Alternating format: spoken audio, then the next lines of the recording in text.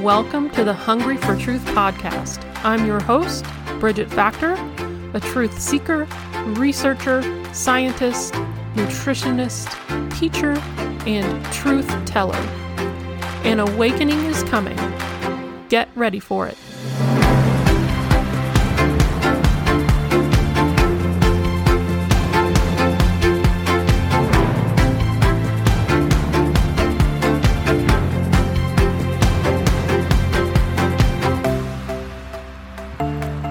Welcome back to the Hungry for Truth podcast. Today's episode is going to expand your mind and elevate your thinking.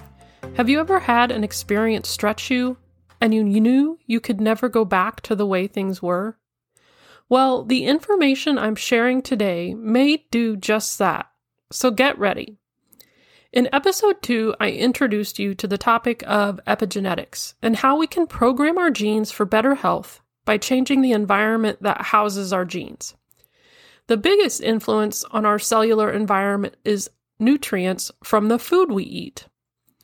I'm going to expand on that concept, but instead of talking about food, I'm going to share with you how the thoughts we think can change our cellular environment and also our genetic expression as well.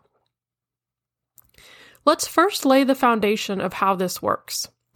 Our genes contain blueprints for building proteins. We used to think that genes controlled our health outcomes. Now research has demonstrated that the environment is what triggers the genes, not the genes themselves. So the environment determines which genes are activated to make the protein that is needed at that time. So how do our thoughts affect our cellular environment? Well, when we have a thought, it can trigger an emotion, and chemicals are released in the brain that correspond to that emotion. These chemicals are neurotransmitters, and they have biological effects. Have you ever heard the phrase, thoughts are things? Meaning our thoughts become reality because they become chemicals in the brain. Our cells have receptors that sense the chemicals in the environment. For example, our immune cells have receptors that bind to epinephrine and norepinephrine, which are chemicals released in response to stress. I'm going to come back to this example in a minute. There is an emerging field of science called psychoneuroimmunology. Another big word, yes, I know. I like big words and I cannot lie. Okay, I'm done. But psychoneuroimmunology, or we can call it PNI for short, explores the connection between our psychology, neurology, and immunology, which is basically studying how our thoughts affect our brain chemistry, which in turn affects our immune system. The thoughts we think can literally release inflammatory chemicals in the body. In episode 3, I discussed the stress response and the influence stress hormones have on our hormonal balance. It turns out stress hormones shut off our immune system by blocking certain immune cells. The Nobel Prize in 1950 was given for the discovery of glucocorticoids, a type of stress hormone, and its effects on immunosuppression. This is why doctors use steroid creams to shut down rashes. Rashes are an immune response, and the steroid cream, which contains corticoids, turns it off. These stress hormones released during a stress response actually regulate the gene that makes cytokines by changing the environment of the cell. Stress hormones circulate in the body. The cells perceive these hormones through their receptors, and a signal is relayed to the gene that makes cytokines. Now, you've probably heard that word cytokines recently. Cytokines are the inflammatory chemicals that are released during an immune response. We need them in the right amount for our immune system to work properly.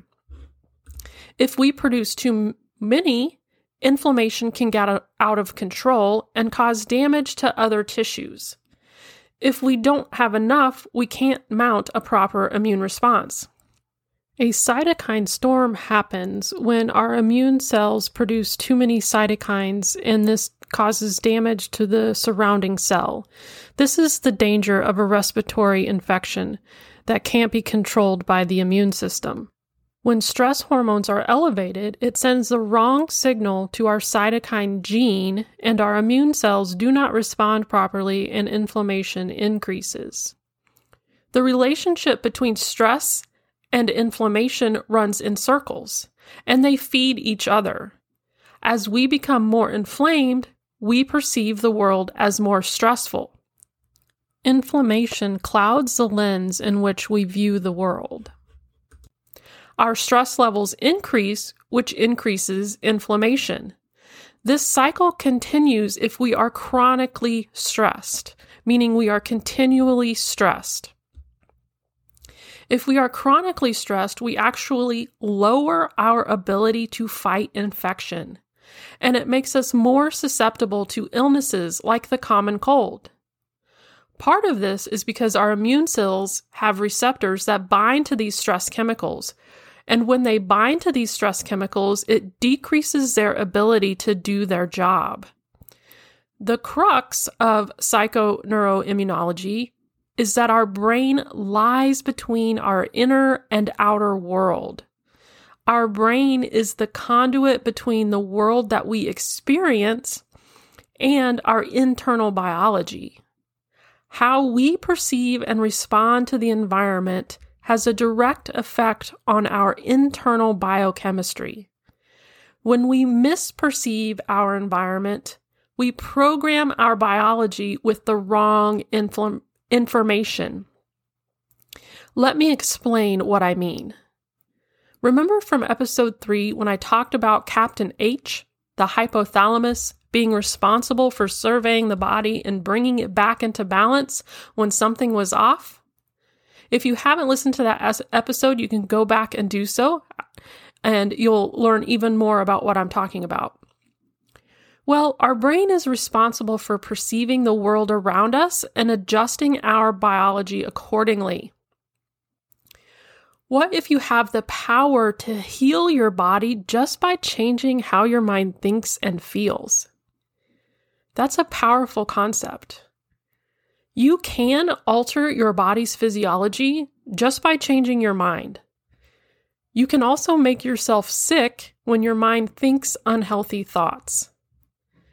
Have you ever heard of the placebo effect?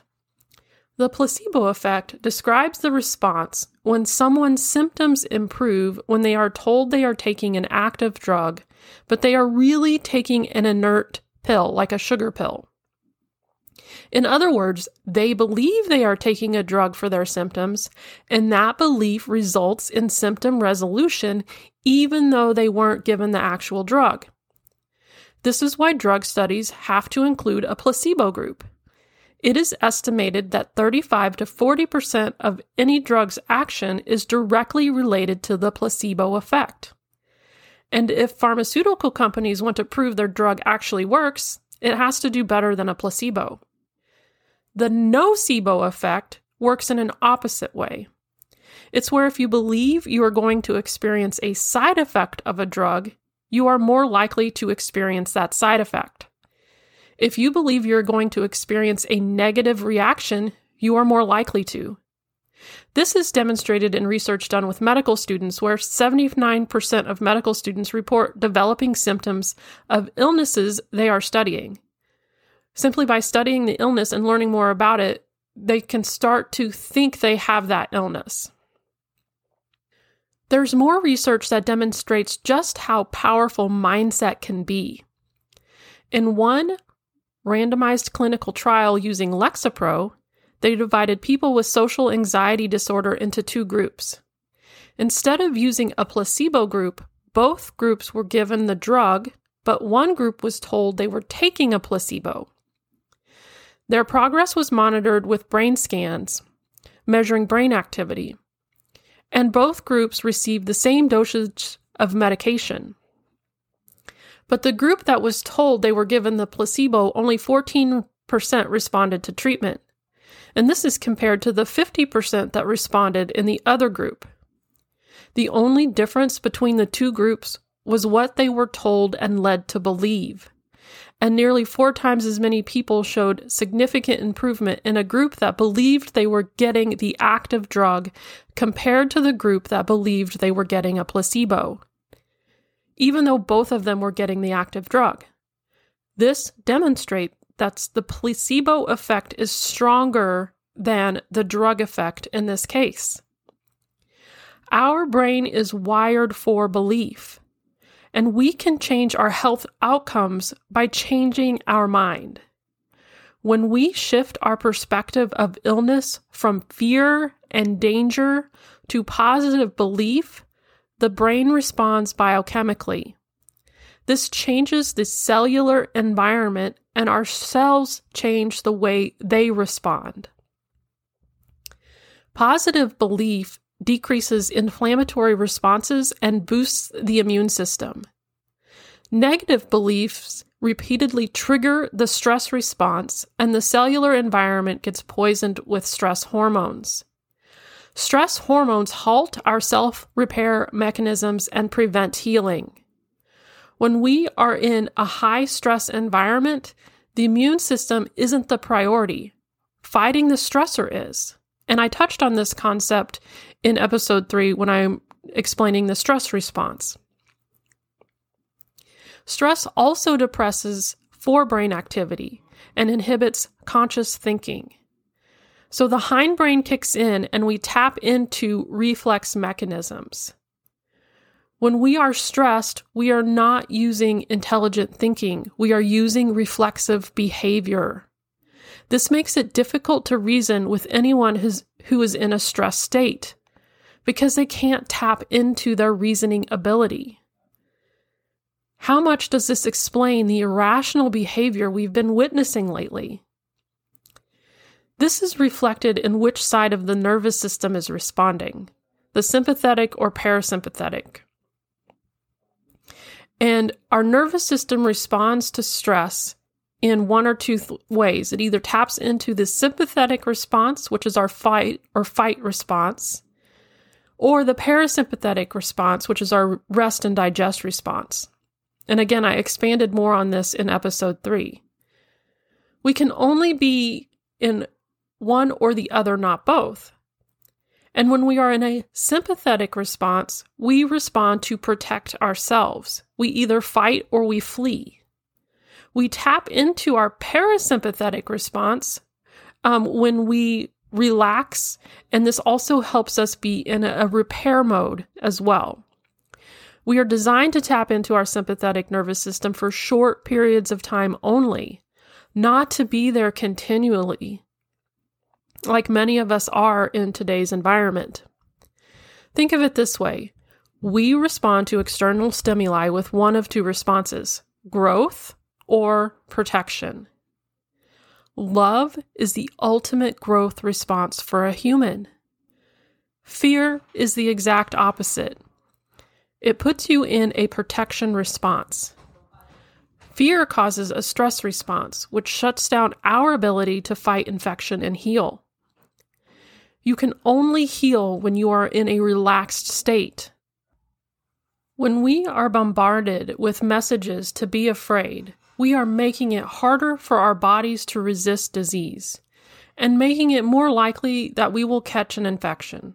When someone freaks out that they have an infection, they are making it harder on themselves. However, if we can shift our perspective and realize that we are resilient human beings, capable of handling whatever happens to us, we can shift out of fear and start recognizing the truth of what we are truly capable of. Here is a quote by Gabor Mate that beautifully articulates this concept. Genuine positive thinking, or more deeply positive being, empowers us to know that we have nothing to fear from truth. I'm not saying positive thinking is a cure for anything. I am saying how we respond to our circumstances makes a big difference in our health outcomes. Love is the response we need to tap into at this moment more than ever. There is no fear in love. Perfect love casts out fear. If we are afraid, it's for fear of punishment. and this shows that we have not fully experienced his perfect love. 1 John 4:18. Have you experienced the perfect love of God? Are you radiating that love to others? If you are, then you are helping to contribute to a positive healing environment. Our communities and our nation need the message of love more than anything right now. Above all, clothe yourselves with love, which binds us all together in perfect harmony. Colossians 3:14. I am convinced that nothing can ever separate us from God's love. Romans 8:38. Do not be afraid, for God has not given us a spirit of fear, but of power and of love and of a sound mind. 2 Timothy 1:7. There is a better way to navigate this current crisis that we're in. Love, not fear. Jesus tells us to love each other as I have loved you, John 15:12. The absolute source of perfect love and truth is Jesus Christ, and it's out of his love that I'm sharing this with you. He has given us hope for a brighter future. Thank you for listening. Please share this episode widely and share this message of love and hope with others. You can embark on your own health awakening by enrolling in my free Replenish and Renew 7-Day Health Awakening e-course. Just go to bridgetfactor.com/replenish and renew to enroll now. It's free to join, and it starts right now. I will post references and links to what I talked about in today's episode in the show notes. So if you want to explore this concept further, you can do so. Now go forth and be a part of our collective awakening. Until next time, grace and peace to you.